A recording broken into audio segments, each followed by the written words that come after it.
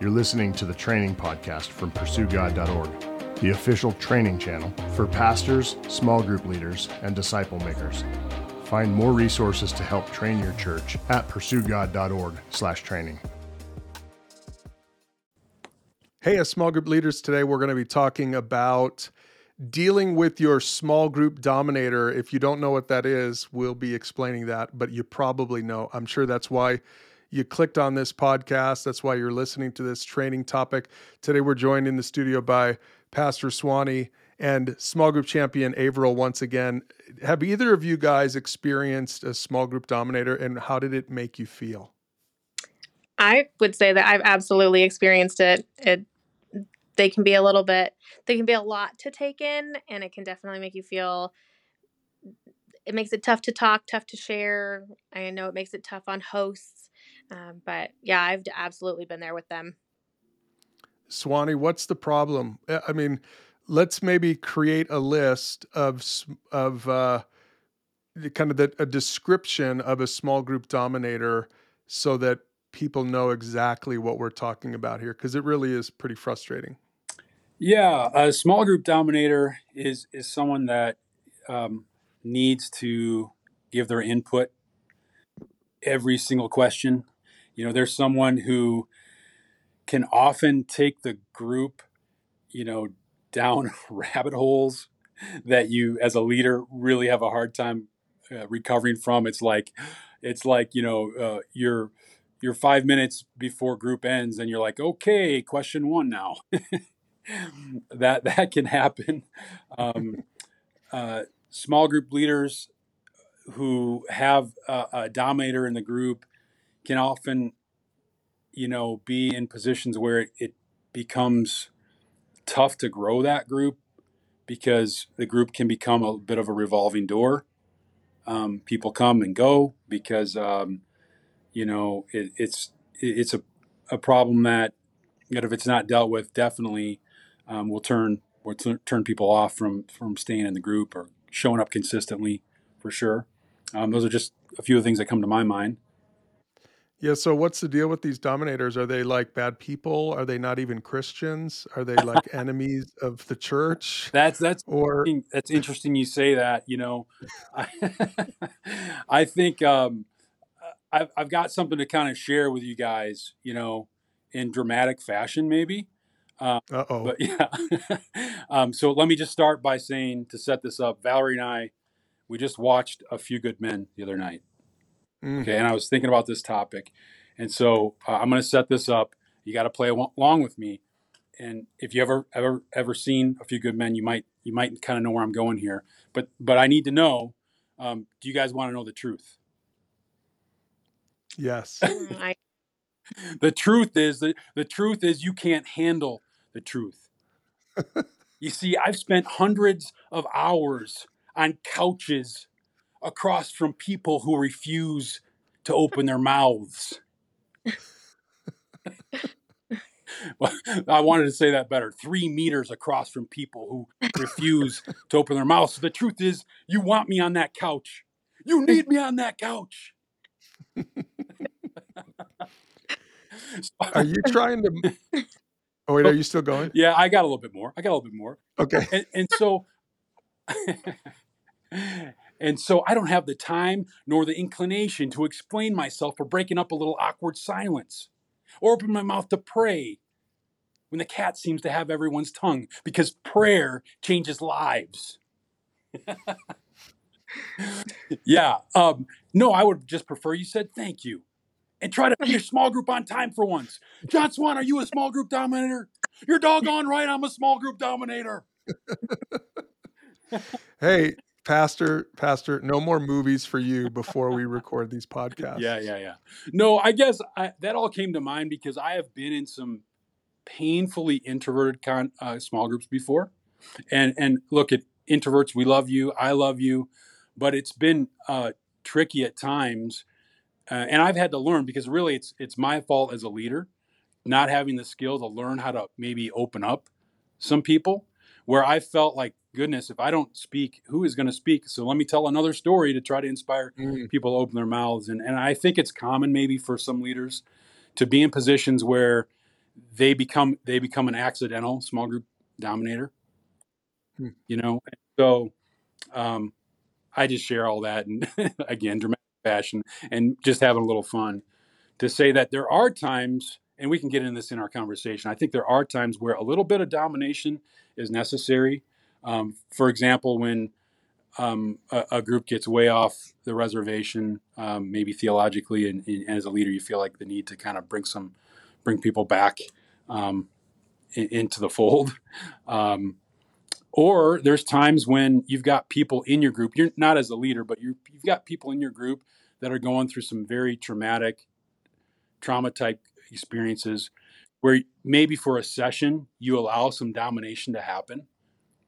But as again, it's nuanced. As a leader, you really need to button that up maybe after a meeting or two at most before it becomes a problem, right? Where that's all you talk about every meeting for the next 6 meetings is this person's issue, right? And so, yeah, I just thinking through some of the different nuances to this as we prepared to speak about it today. Well, and I think the reason it's a problem, some small group leaders might be out there saying, "Hey, look, we're all nice. It's fine. It's okay to have a dominator in my small group because I love people."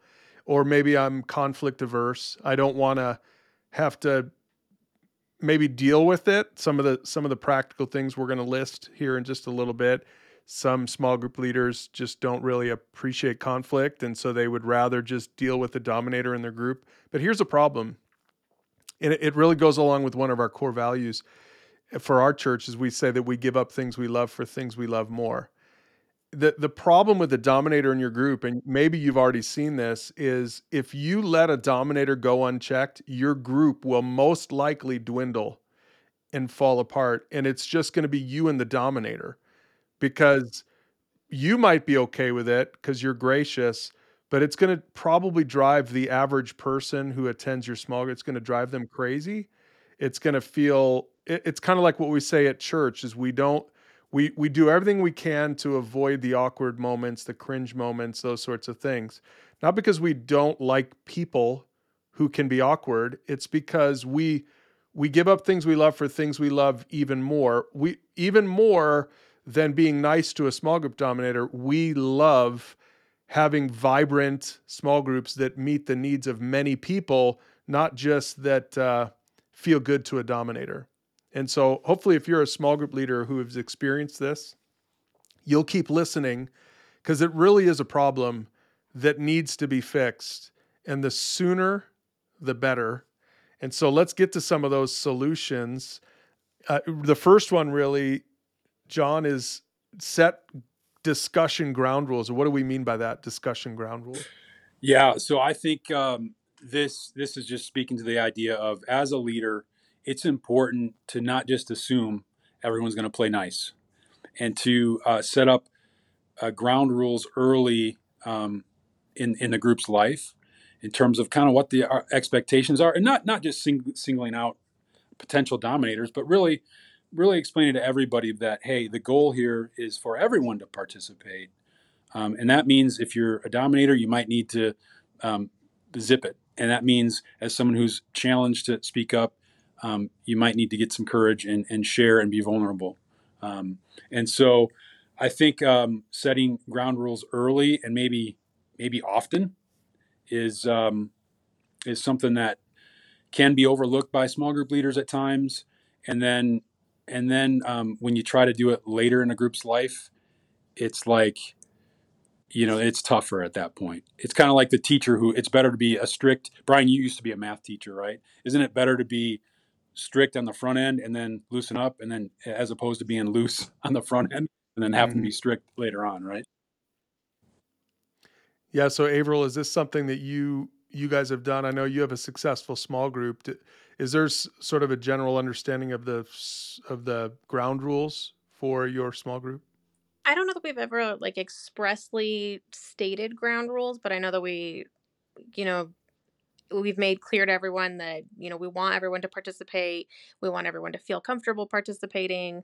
I try and do a lot for our introverted friends because I kind of live a little bit on that side of the fence. So I always try and do what I can to bring them out of their shells. If they do speak up, I always try and be very encouraging and very specific and like almost praising of that. Like, wow, Kelly, that was awesome of you to share. I really appreciate it. Like, I would love to know more about that in the future, just to kind of help them out of their shells a little bit. But as far as rules go, I don't know that we've ever sat down and had like an explicit conversation, which is a really great thing that could definitely be done. But like you said, the later you get in a group's life, the harder it is. Um, Fortunately, we don't have any crazy dominators that we need to single out at this point. But yeah, just making sure that everyone feels comfortable, knows that we want them to share, that we value their input, and that we're there for them as hosts and as, you know, brothers and sisters in Christ, to be able to come alongside them and pray for them and do life with them. So, John, this is really your first tip, and I know that later we're going to talk about talking privately with the dominator, but are you saying that it's better to sort of set ground rules for the whole group first before we get into that sort of one-on-one awkward conversation? Yeah, so I think it's important as a leader to have this conversation early rather than late, because if you go late with it, then it's obvious to everyone who you're talking about, and it becomes a bit of an awkward conversation. Now, it might not be obvious to the small group dominator, because oftentimes a small group dominator can lack some self-awareness. But nevertheless, you want to avoid that awkward moment for the entire group. So it just makes more sense to be intentional on the front end and have this conversation where it's more of a blanket conversation. It's benign, and people understand in the group that, hey, this is a value as the group, that everybody gets a chance to share. Okay, so let's say that the dominator hasn't picked up on the ground rules, and so now you're in the middle of a situation you're in the middle of a conversation, a topic that you're doing in your small group, and the dominator won't shut his or her trap. What are you going to do now? How are you going to, because I know this is what gives some small group leaders sweaty palms right now. Like, what do I do in a situation like that? Do I call them out right in the middle of the group in front of everybody? I know personally, like in the group with my husband and I, we've like found ways to kind of like team up and navigate that situation. So I've like, we had a dominator in a previous group where I would kind of let myself be taken off into a side conversation, and Rich could group on track, and then I would, you know, quiet it down as quickly as possible with the dominator and be like, oh, this is good, let's talk more about this later, and jump back in with the group. So they kind of get that outlet, but then we get pulled back together without totally derailing the whole entire group. Yeah, that's good. Yeah, go ahead. Swan, I know that you love to use humor. Yeah. You love, as clearly from this podcast, you like to use humor.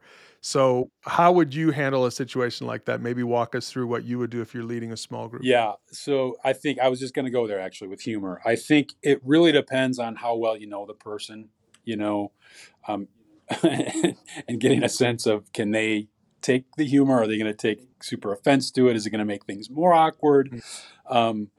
And so I think as a small group leader, you have plenty of time to open your mouth, right? Because just by the nature of the role, you're leading the conversation. Like Averill said earlier, you may be commenting with little snippets of encouragement around everyone else's comments, and so you have an opportunity to kind of poke fun at yourself, and say, hey, you know what? And I need to close my mouth. So in the past, I've actually brought in, here's one thing I've done that was added a level of humor, is I brought a roll of painter's tape to a small group meeting, you know, one of those nice thick ones.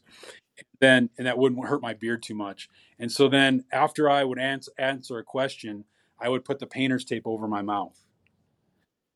And then I would let everybody talk. Now I had the roll with me, and I made sure everyone knew beforehand, hey, you want to make sure that you don't end up like me with this painter's tape over your mouth tonight.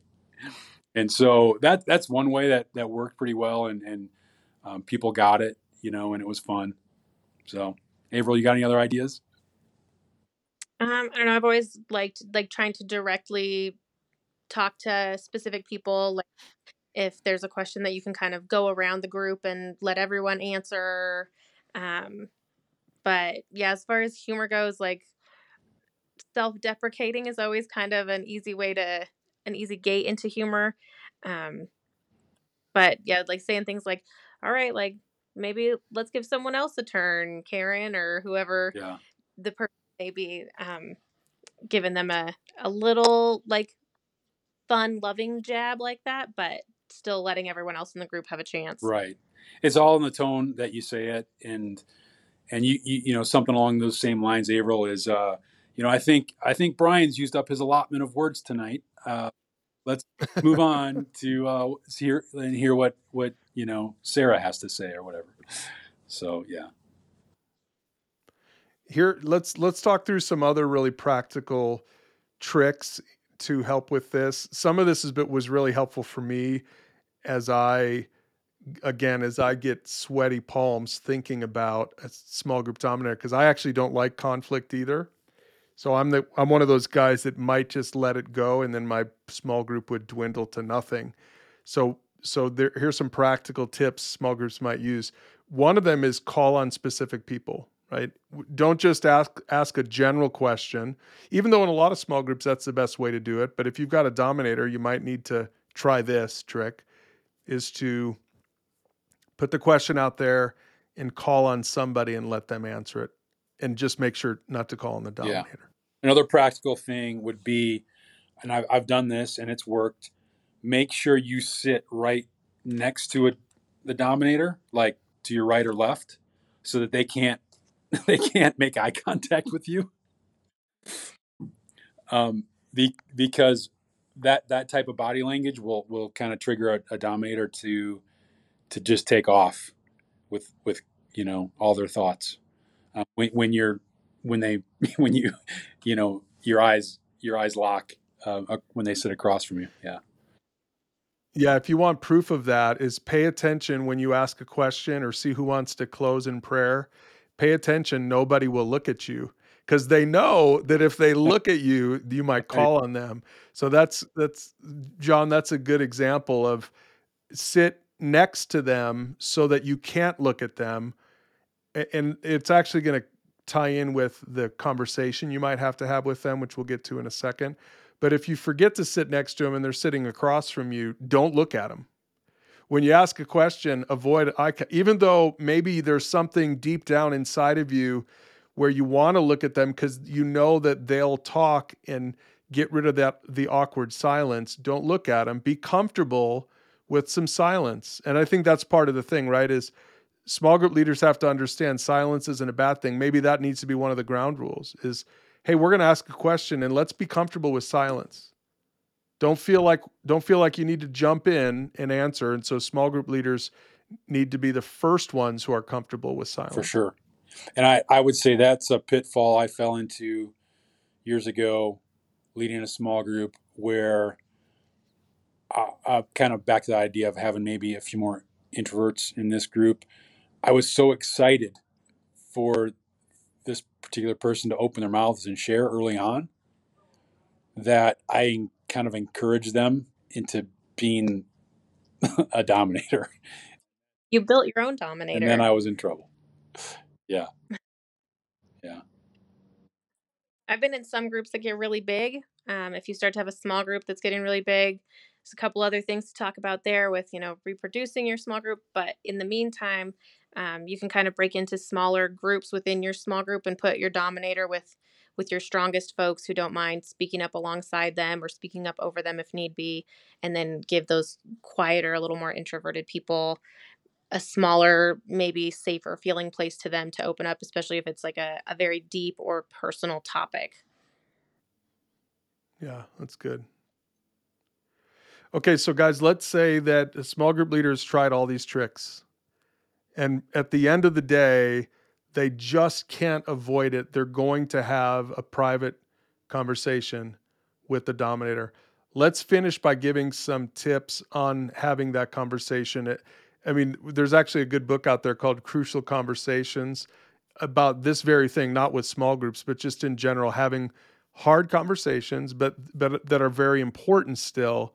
And some of these tips go right along with what the author writes in that book. So, number one, and help us talk about this, help us unpack this. When you talk to them, give them the benefit of the doubt. And what do we mean by that? John, how would you give someone the benefit of the doubt? What are we saying to them? Oh yeah, absolutely. You're not coming at them with a judgmental spirit. You're coming at them extending grace, saying, "Hey, I really appreciate what you have to share in group, but you've probably noticed that so and so and so and so they're not getting to share as much, and we just want to be careful that everyone in the group is allowed to share and finds value in our group. So, would you mind maybe even helping me to get these other members of our group participating?" And I've actually used that. Like, I've actually had that very conversation with someone, and they received it well. Yeah. Yeah, I think that's great. Bringing them in as like a helper, like it's like what they have to say is valuable, but their help in changing what they're doing is also valuable. I had a conversation just like that years ago with a Dominator. Great guy, very clueless, wasn't aware. And again, a lot of times this will be the case, is the Dominator doesn't even realize it. And so it is hard when you're making someone self-aware about something, because sometimes that self-awareness then goes too far, and now they clam up and don't share at all. So that's exactly what I said. I said, "Hey, I know where you're coming from, is you don't like silence. You're trying to help, but it's actually not helping. And so here's how you can help. There are going to be a couple of times where I'm going to need you to bail us out and go ahead and talk." And so we had a signal for that. I said, "Why don't you sit next to me? And I'll just kind of tap you on the knee or whatever. I'll just give you a little elbow nudge, or I'll call on you specifically. But if I don't do that, don't share. Like, I want to make sure that we're comfortable with the silence. I want to make sure that we're pushing other people to grow, and we're not the only ones doing all the talking."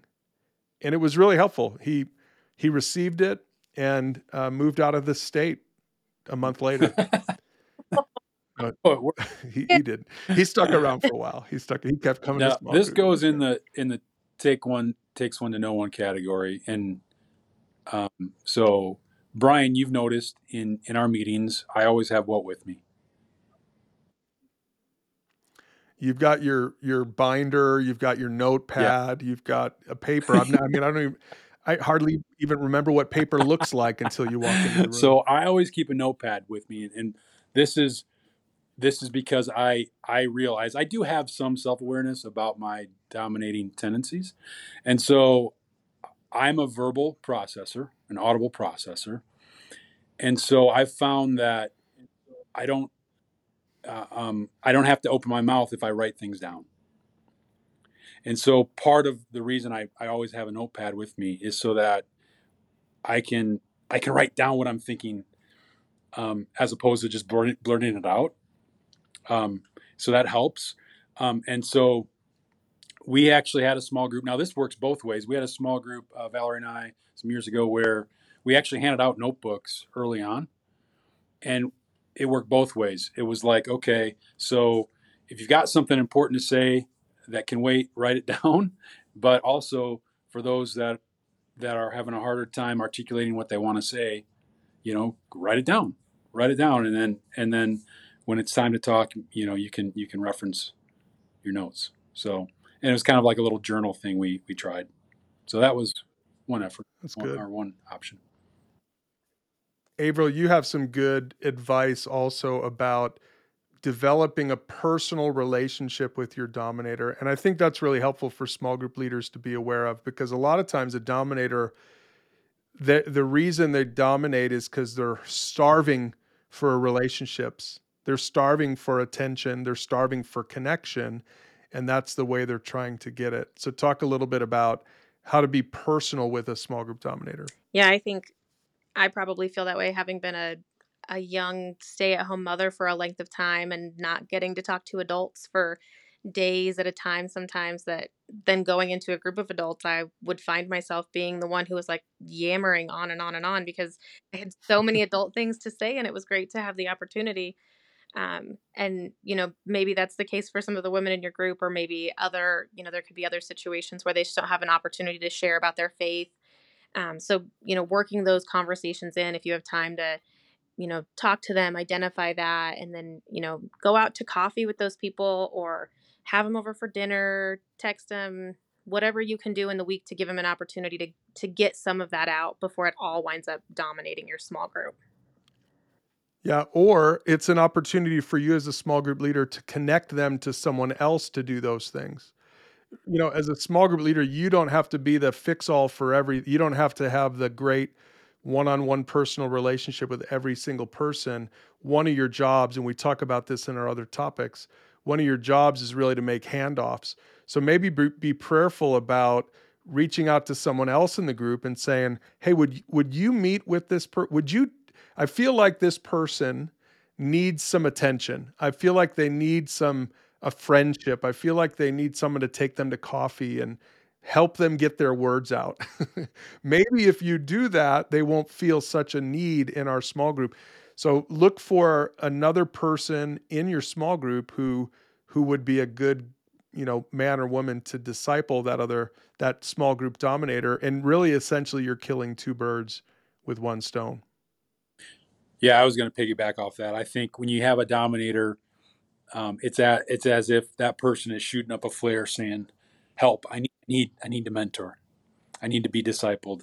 And so, getting to this last straw place, Valerie and I in the past have invited some people to lunch after church, and essentially had a conversation with them, and it ended up in a marriage mentoring relationship with a couple that was dominating a lot of our time in small group, and that definitely made a difference. And yeah, so look at your dominator with some empathy, and really, just like you do for all of your small group members, really try to help that person advance and develop in their pursuit of God. And part of that means how they interact with other people. You might end up giving them a gift that nobody else really just ever took the time to give them. Speaking the truth in love to somebody is a great gift. And chances are, now this isn't always true, but chances are that small group dominator has never had anybody care about them enough to correct them, to gently correct them, or to have these kinds of conversations with them. So look at it as an opportunity, not just as this major problem that's going to destroy your small group. And one other thing, Avril, maybe you can speak to this. Is every dominator going to be dominant every night? Yeah, I mean, probably not. Maybe, maybe my husband's out of town this month and I have a lot to say. And so, this week and next week, I'm going to be super chatty. And maybe sometimes even those dominant people are going to have quiet nights, something's going on. But just to remember that if it's a consistent pattern of that one person every week, making it tough for, your other couple people that really want to share but can't get a word in edgewise. We're just watching for those patterns in people and being aware that not every night is the same, but many of the same nights can tell you a lot of things. Yeah, that's good. So bottom line, don't let one dominator or two or three derail your group and everyone else's pursuit of God. Make sure to have the courage and the skill to deal with the dominator. If you give some leadership, that your dominator really can move from a liability to an asset for your small group. Now, if you want to talk about this one with a small group, maybe you're going through this series with some other small group leaders, you can, just like all of other topics, you can find discussion questions and more at the training page at pursuegod.org. And make sure to join us, because in this series, we're going to continue to talk about small group challenges, because small group leaders face a lot of challenges, and we've got some great tips as we continue to share about it. So keep tuning into the podcast and find all these resources at pursuegod.org/training. Hey listeners, this is Brian Dwyer reminding you to rate this show on your favorite podcast app. That really does help us when you do that. That way more people can discover this podcast and start listening. And also, don't forget to share the podcast with a friend.